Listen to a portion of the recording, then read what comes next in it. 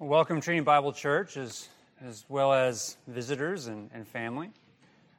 This morning we are continuing in the Gospel according to Matthew, in chapter 14, covering some of the most well-known, most talked about and taught miracles during the humiliation of Christ. Last week we went over the feeding of the 5,000. This morning we take what is probably titled somewhere in your Bible, Jesus Walks on Water. So we'll be reading from the entirety of 22 through 33 this morning. If you are visiting here, I will read the entirety of the text out loud, and then afterwards give you an opportunity to pray in silence for the illumination of the Spirit to transform your heart and mind to the truth of the Word, drawing you closer to Christ, transforming you by the Spirit from the inside out. And for those who are here who are outside of the church, of the faith, I pray that this time of the hearing of the Word coincides with God's timing of calling you to salvation in Christ through His gospel. Now reading from Matthew 14, 22 through 33. Immediately he made the disciples get into the boat and go before him to the other side, while he dismissed the crowds. And after he had dismissed the crowds, he went up on the mountain by himself to pray. When evening came, he was there alone. But the boat by this time was a long way from the land, beaten by the waves, for the wind was against them. And in the fourth watch of the night he came to them, walking on the sea. But when the disciples saw him walking on the sea, they were terrified and said, "It is a ghost." And they cried out in fear. But immediately Jesus spoke to them, saying, "Take heart, it is I. Do not be afraid." And Peter answered him, "Lord, if it is you, command me to come to you on the water." He said, "Come." So Peter got out of the boat and walked on the water and came to Jesus. But when he saw the wind, he was afraid. And beginning to sink, he cried out, "Lord, save me." Jesus immediately reached out his hand and took hold of him, saying to him, "O you of little faith, why do you doubt?" And when they got into the boat, the wind ceased. And those in the boat worshipped him, saying, "Truly you are the Son of God." Please take this time to pray.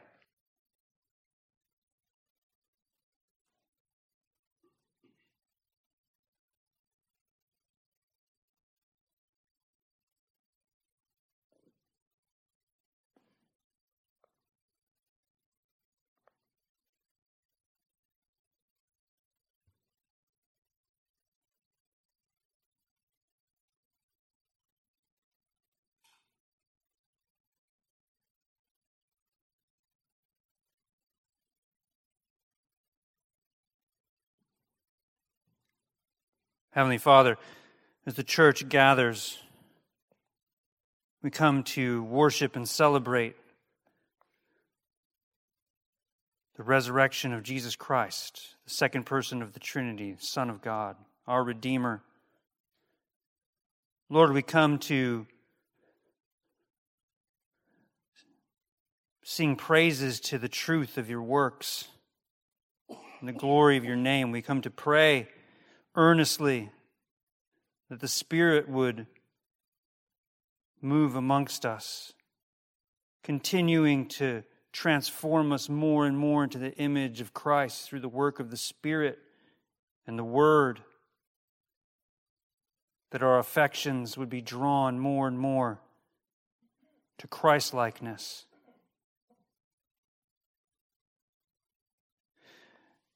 And God, we pray, as we continue our public worship this morning, that we would be submissive to the Word, that each of us are yet sinners. Lord, I pray that you show us the places that we think no one sees, our secret high places we've built, the idols in our lives. the places where we put ourselves as front and center of object of worship. God, I pray you would break us of these idols and knock down these high places so that your people would pursue you in fullness. Lord, we know we are sinners, unworthy of your grace, yet you have bestowed on us great worth by your own good pleasure. And it is the power of the blood of Christ, the power that is beyond that of our ability to overturn through our own sinfulness. Your grace abounds in our lives. Let us cling to this truth. And Lord, we pray for the unbelievers in our midst. We pray that according to your sovereign plan in eternity past, you have chosen this time for them to be drawn by the Spirit and through the power of the gospel of Jesus Christ, through your word, that they'd be drawn to the truth of their own sinfulness, rebellion, brokenness, and separation from God Almighty.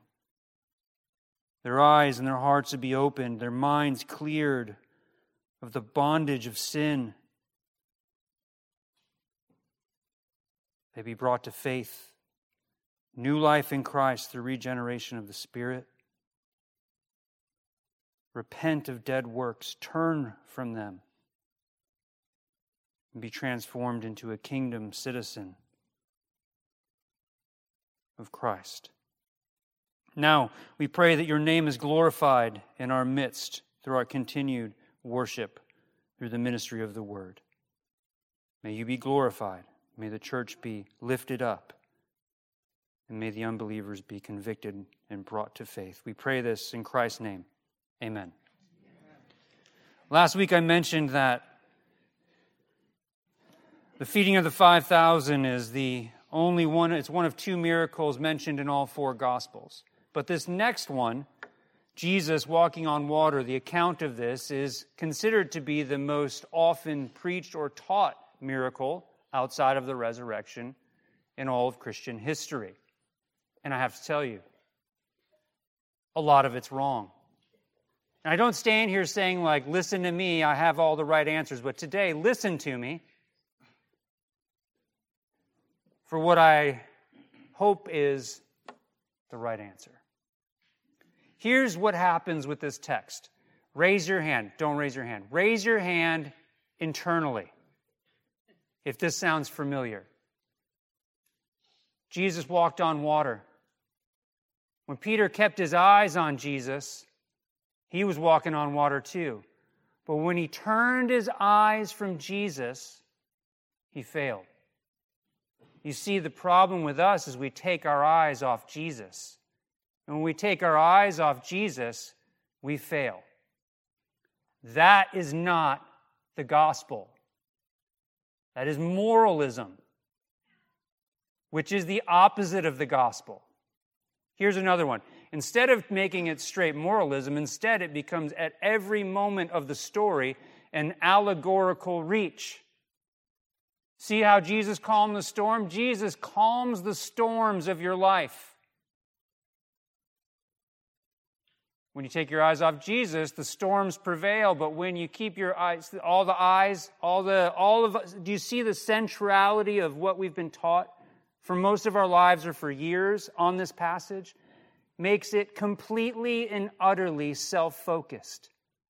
When we do this, when we do that, Peter did this and Peter did that. But just like the feeding of the 5,000 isn't about a lot of bread, so Jesus walking on water isn't about Peter.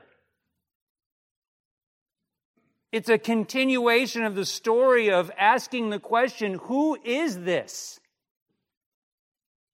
And one of the things that I've introduced, and maybe it wasn't it for some of you are familiar with it, but introduced when we started this series on Matthew, was the creator-creature distinction. And some of you probably started turning it off because I mention it almost every Sunday now, because I want you to realize it's central to understanding it is central to understanding the gospel. That a perfect and unchanging triune God, who is creator and redeemer, and there he is in perfection, in timelessness, and holiness, and then his creation, because of sin, is changing. sinful, unholy. And there's a division between the two. But the one, the creation, needs to be brought back into fellowship or covenant with that Creator. Otherwise, separation is the only thing.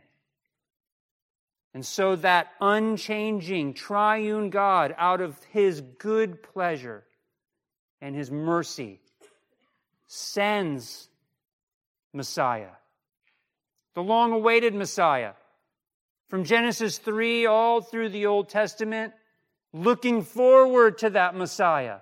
And then when He arrives, it is God in His humiliation, when Jesus takes on flesh, the time with which He humiliates Himself so that He might pay the price for the sin of His chosen people from all nations and tribes. And it's through His humiliation that we walk now. Through the gospel, it's an account of this time of His humiliation. And He goes to the cross. His broken body and His blood, taking on your curse and mine, and all of those He would call by His name. And in that separation is connected through redemption.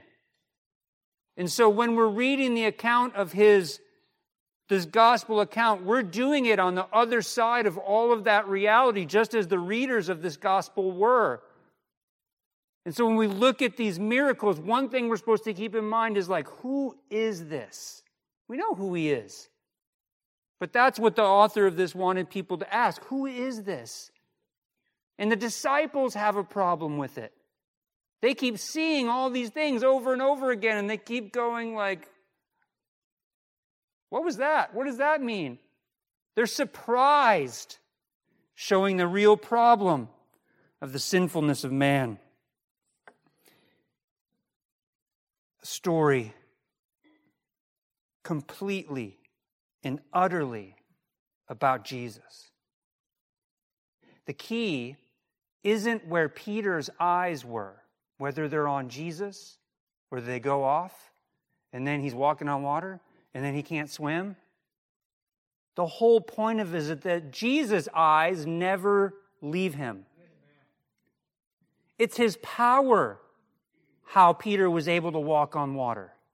Not Peter's ability, not his faith, not his moral decision. It was Jesus and His power sustaining Peter. And that's how we're supposed to see this. This is all about Messiah.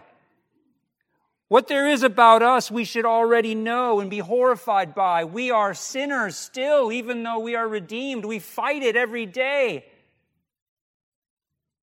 Want to be a moralist, which is not the gospel? Want to just walk around and say, do better. I'm going to do better today. I did really bad yesterday. I cataloged all my sins. It was a pretty bad day. Today, I'm doing better. How's that working for you? Not working very well, right? If you're honest. Look at this. Immediately, He made the disciples get into the boat and go before Him to the other side. And while He dismissed the crowds, and after He had dismissed the crowds, He went up to the mountain by Himself to pray. So this is a immediate after the event of the feeding of the 5,000. We read a little bit of John from last week, where it shows the author of John is talking about how the crowds followed Jesus and kept asking for more miracles. And they wanted more signs of who He was, and He rebukes them. Here in Matthew and in Mark, it just gives the account of Jesus dismissing the crowds. But first He dismisses the apostles. He makes them get in the boat, and He is going to row across the sea to go where He's going to meet them. And then He dismisses the crowds, and the whole purpose of it is that He wants seclusion, a time alone to pray. And if you remember the feeding of the 5,000, what did it start with? He was seeking a secluded place that He wanted to be by Himself, but the crowds followed Him. And He took compassion on them. And after this outpouring of compassion, after this royal feast that he invites close to 15,000 people to, and ministering to their physical needs, healing them, and all of them walking away going, that was tasty. And later asking him for more signs. He sends the disciples away, and he goes to pray. Now, in this, you could take a whole sermon and talk about the necessity of prayer. And not just the necessity of prayer, but the necessity of lengthy prayer. The need for seclusion. The need for just getting a moment between you and God. And I want to say as a side note, as I'm not talking primarily about prayer here, if you don't have that in your life, don't tell me you don't have time. Make time. Give me a report of your television watching, or people only watch phone watching, and tell me you don't have time. Make time. Take an honest account of where you are in your life. Pray out loud.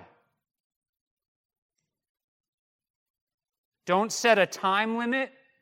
Just keep praying. And don't use this example as a time limit, because this is about 8 hours. From the end of the feast and the getting rid of the crowds to where he actually goes and meets the disciples on the water. Here it's around after dinner time. When he meets the disciples, it's between 3 a.m. and 6 a.m. Jesus went to a mountain and prayed 4 hours. Want to know where the disconnect might be in your life? It might not be your Bible reading. It might not be your theology knowledge. It might be that you have an anemic prayer life. One that hardly resembles what we see, not just as Jesus as the example, but what we see in all of the New Testament. A model of the Christian life is a Christian man and woman who recognize that distinction, the creator and the creature, now in covenant, but still sinful. Paul, in the middle of writing, will cry out, "Who will save me from this body of death?"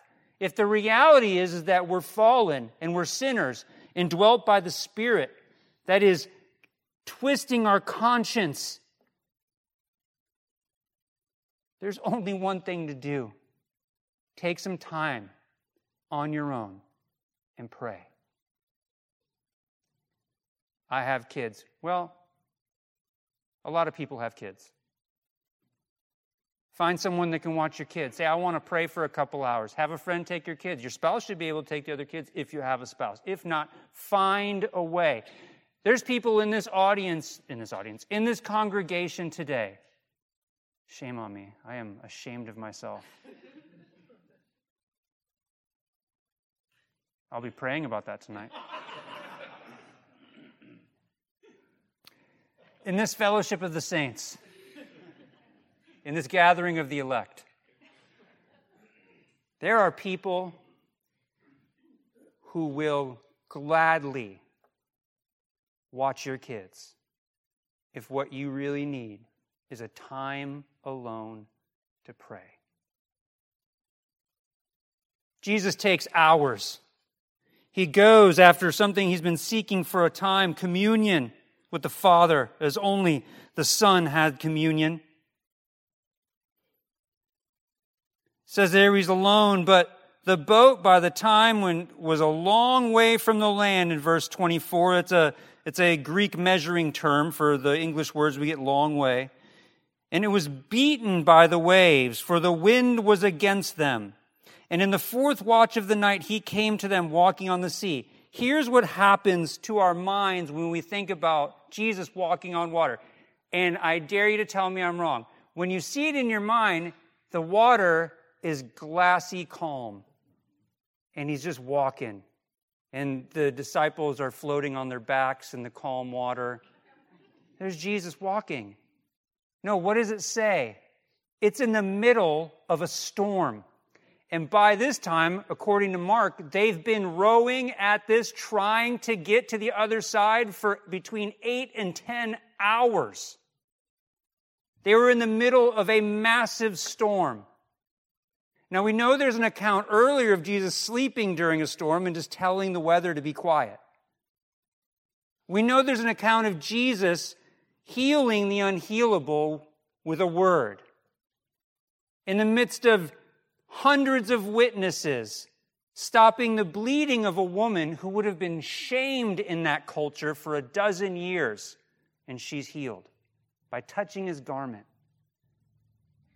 Jesus has shown the crowds, his opponents, the disciples, works that can only be ascribed to that which is impossible within nature, supernatural, outside of the ability of man. It's been the entirety of his humiliation, is to show the people something new, something never seen before. Why? Because the kingdom is at hand, and it's time to repent. And the king has come in his humiliation, in rags, so that his people might share in his glory. And so in the midst of a storm, the people who've been with him for years now, with the purpose of understanding who this man is, he uniquely calls them from different places in society, from the low, a fisherman, to the high, a tax collector. And then he has others that come to believe in him, all the way up to his opponents, like Pharisees and such. And they all, in some way or another, are going, there's something there. And in the middle of a storm, and the words mean like waves cresting, and the winds are kind of like extreme. We're used to winds around here when we have storms. And so in the midst of that, in the fact that they've been at this for 8 to 10 hours, just trying to get to the other side, and it just says, Jesus walked along the water. That's the literal translation. He just walked along the water. So if you've ever been out in sea, and there's some Navy men in the room, and the waves are cresting, and the wind is blowing, and here's someone ignoring all of it, walking. That's what we have to understand. Have you ever thought of it in this way? When we think of Jesus walking on water, we go, oh, man, that's the power of God, and that's a miracle. And you are right, it's the power of God, and it's a miracle. But guess what? It's Jesus holding back his power. He's in his humiliation. This is nothing. Walking on water, are you serious? Paul says he created all things. He was there at the beginning with the Father and the Holy Spirit. He created all things for his glory and made the earth, the creation, the theater of his glory. Walking on water? That's him suppressing his glory. When we see these miracles, that's him letting a little bit through for the people to understand. But then all of it, he's suppressing his glory. You should be amazed at that.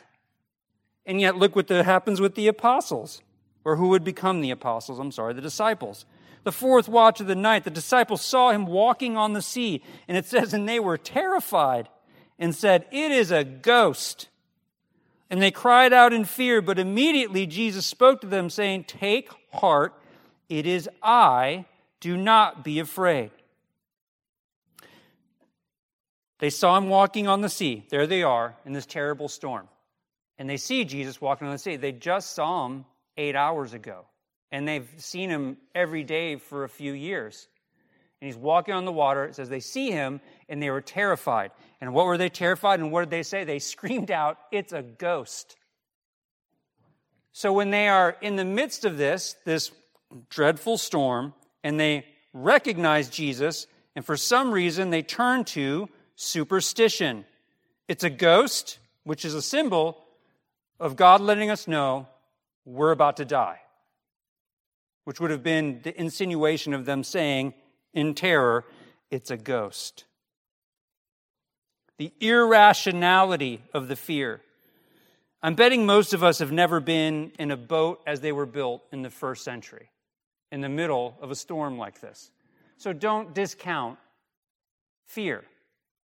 Many of you have been in situations, or many of us have been in situations, where a situation happens, an accident, whatever it may be, whether and then there's higher levels for those who have been police officers or in the military, where a sudden situation happens and the first thing that hits you is fear. But if you're in a sustained place of fear for hours, irrationality becomes the norm. A sustained place where emotions are high and all of a sudden you see something that isn't supposed to be possible. A person walking on water, and then your first example is, it's a ghost, we're going to die. We don't know how far away Jesus was, we don't know how close he was, don't try to speculate on that, because all it writes is that they cried out in fear, and they were terrified, and it was a ghost. But it says immediately, or right after, Jesus spoke to them saying, "Take heart, it is I, do not be afraid." Take heart is the exact phrase that the angel tells Joshua. Be of courage. He's telling them not say, "Hey, I'm here, don't be afraid." He's like, when Joshua is told, "Stand up.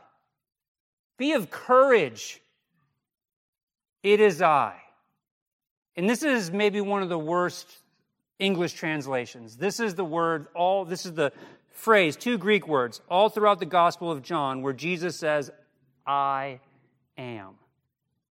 That's the phrase. He says, don't be afraid or do not fear, I am.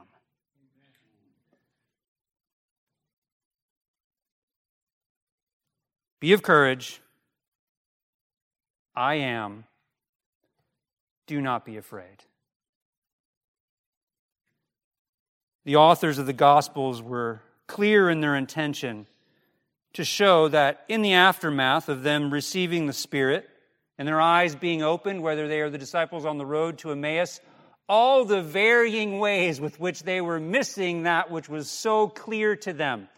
Jesus is telling them, as he ignores the weather and walks to them, I am. Do not fear.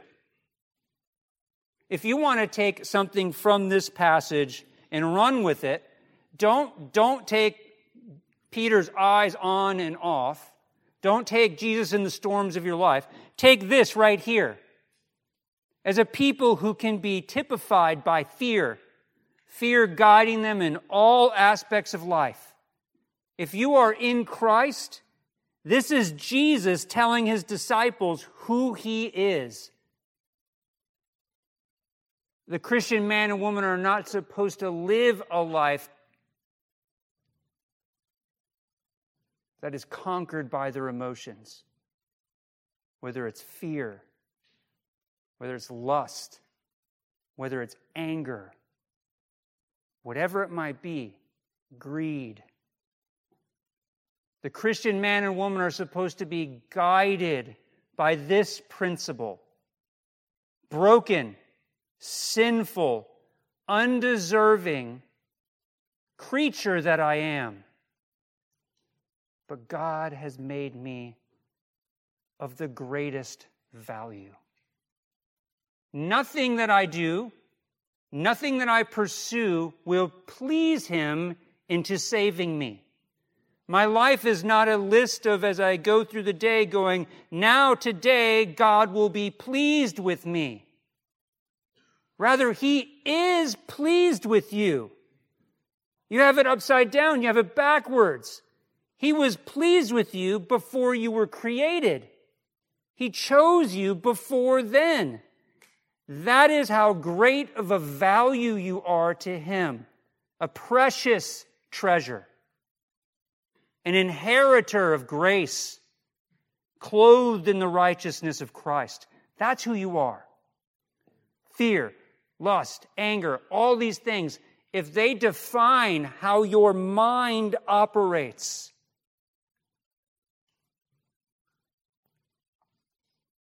it's not that you have taken your eyes off Jesus.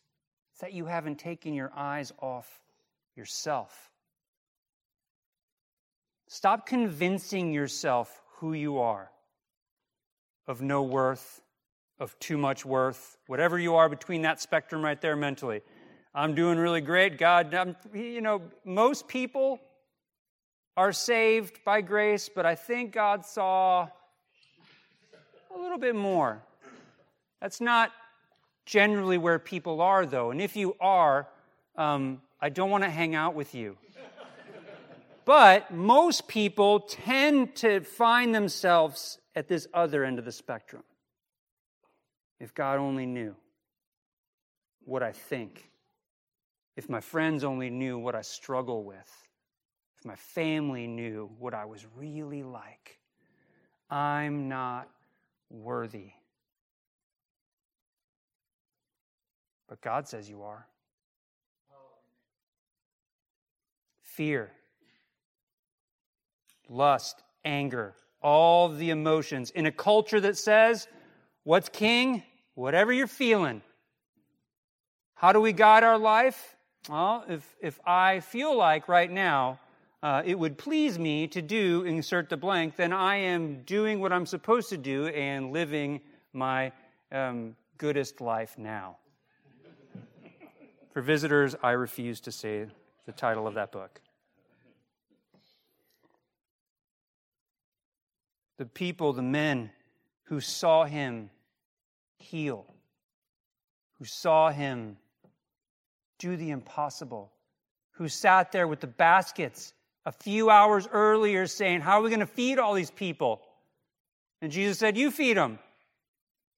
And then he gives thanks. And then he gives the baskets to them and they pass them out. And there's much more left over. How did that happen? They know how it happened. And yet when the reality of something in the sensate hits them, they forget. And then when they walk on water, they think he's a ghost and they're about to die. But he reminds them who he is. I am the Creator, the Redeemer. You are with me, you are mine. He's trying to remind them at all times, you are mine. The wind, the storm, the waves. And then look at Peter's response. Lord, if it is you, command me to come to you on the water. He said, come. So Peter got out of the boat and walked on the water and came to Jesus. And when he saw the wind, he was what? Afraid. And beginning to sink, he cried out, Lord, save me. Jesus immediately reached out his hand and took hold of him, saying to him, "Oh, you of little faith, why do you doubt?" And when they got into the boat, the wind ceased. It's interesting here, if you've read the account of Mark, the author Mark rebukes the disciples in a way in his writing to point out that they did not know what the feast was about because their hearts were hard. So in the midst of all these things that they see, what is the most central thing we can define the apostles by? Their unbelief, their fallen nature, their inability to understand. An inkling of understanding that had all to do with Jesus going, you're mine, you're mine, you're mine, you're mine, you're mine. They're, okay. And they go with him, and then they go through all of the disciples with him, and we look at them, and they're no different than you or I. Without the supernatural work of the Spirit, none of this makes sense. So Peter, who would become one of the leaders of the church in the book of Acts, is a case of watching this sin nature play out. And Peter is central in all of the Gospels, in his account of his, what seems to be at times courage, right? Because Jesus says, be of courage. He's like, okay, I'll come meet you. And then he falls. And then he doubts. And then when Jesus tells him, like, I'm going to the cross, and he's like, surely not. And Jesus calls him not the greatest name to call a friend, Get behind me, Satan, calling him an accuser, calling him a tempter. Of course, the most famous one is Peter, leading up to it, aggressively chopping off the ear of a servant when Jesus is arrested. Even though Jesus willingly allows himself to be arrested, heals the servant. And then when we see Peter in his worst moment, where he flees from a girl who's accusing him of being with Jesus, and he denies him 3 times, as Jesus told him. And Jesus told him, Satan wants to sift you like wheat, meaning wants to test you. And Peter fails. After everything, this is a Peter who literally got to walk on water. And yet what's typified by him is his unbelief, his lack of faith. This passage is not about Peter's faith. And it's not about where his eyes are. It's about the power of Christ, showing his disciples how small their faith really is. As he picks Peter up and says, "You have little faith." And then once again, like the first account of the storm, he ceases it. And it says, those in the boat worshipped him, saying, "Truly, you are the Son of God," which was a title Christ had given himself, which was an implication of his being Messiah.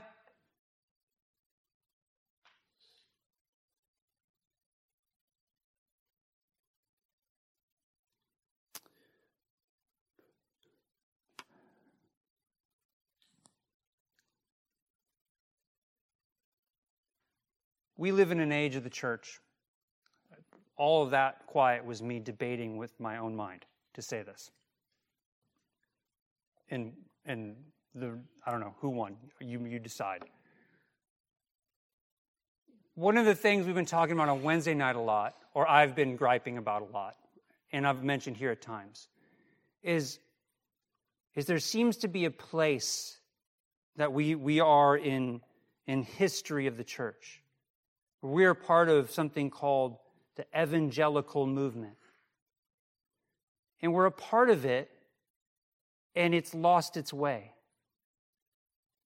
It's shallow, vacuous, devoid of any real pushing. Oh, sure, there's political agendas. That's not the gospel. That's not the Christian life. What happened to being children of the Reformation? When did we become okay with just not reforming anymore in ourselves, in our churches? When did it become okay for us to be simply living a life that looks like faithlessness? Where's the urgency? This is the last age. Before Christ returns, we're a part of the church. We're the elect of Christ. We're not an audience. We're brothers and sisters, adopted by the Most High God, who calls us to lives that reflect His glory. And yet, more often than not, we're fighting over nonsense. More often than not, we make excuses why we shouldn't be with a fellowship or a group of believers on the Lord's Day. Well, it's playoffs today. Oh, awesome. What's wrong with you? This isn't a game. Your life is immortal. Christ has set you apart for glory. And what He's put you here for, the here and now, is a part of this local assembly, or if you're visiting and you're part of another local assembly, what He's put you for here and now is to glorify Him in your life. And in doing so, at all times, you have to acknowledge who you are. Broken, sinful, rebellious, in constant need of renewing of the Spirit through the Word and through the fellowship of the saints. That's who you are. We are in the midst of a movement that started a century ago that had to do with the orthodoxy of the Christian faith. And now it's about who knows what. Politics, terribly shallow music, skinny jeans and expensive shoes. Lord, return. The Reformers believed. The early church believed. The authors of the books of the New Testament believed that there is justification in Christ alone. And we find our answers in Scripture alone.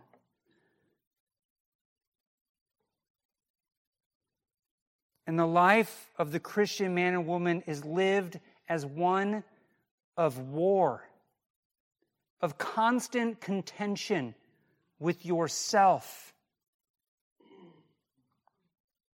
At all times, leaning on the power of the Spirit. At all times, being a person of prayer. Why? Because you know you are a pilgrim on the way. An alien, a sojourner, as the authors of the New Testament would say. Someone who's here for a time in a home that is not their own, surrounded by enemies, who you are called to make brothers and sisters. That's the life that Christ signed you up for. I pray every person here prays this week, and I hope you do, for renewal of your own mind and heart. Pray for reform in your own life. Take an honest account of how you view this life. What does your day-to-day look like? Is there prayer? Is there the Word? Is there a time with the fellowship of the saints? Or is it just one rote movement after the other, marching down an assembly line of mediocrity? Your future will not be defined by mediocrity, but glory. And your present right now demands that you understand your inheritance in light of the here and now. We're going to see through the rest of this gospel, all of these things that happen with these disciples are pointing them to the understanding of just who this man was. And the fear will come with them and stick with them all the way to the chapter in Acts where the Holy Spirit comes, and then Peter, the wishy-washy, the coward, the bad sword fighter, whoever you want to see him as, is transformed by the renewal of the Spirit.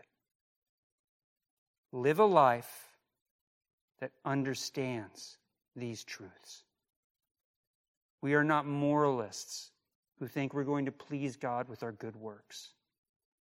We are recipients of the gospel of Jesus Christ and the Spirit, and our turning of our hearts and our minds to Him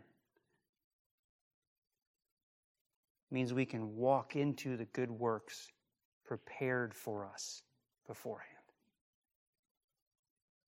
Now, if you're here as an unbeliever today, I want this to be clear to you. You are a creature. It's not a complimentary word, I know. You're thinking of horror movies and all these other things, but you are a creature, meaning you were created.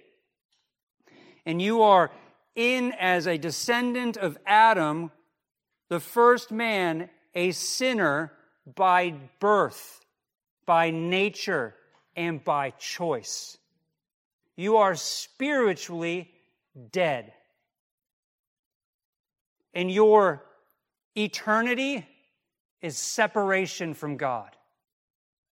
But he calls people to repent and have faith that he made a way through his Son, Jesus Christ, the second person of the Trinity, the Redeemer of his people.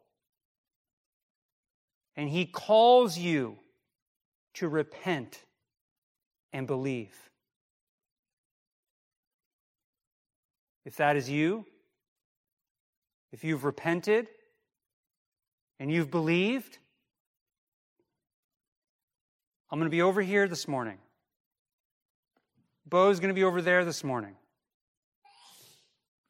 We'd be happy to talk with you. Let's pray. Father, I pray for a reformation of the church.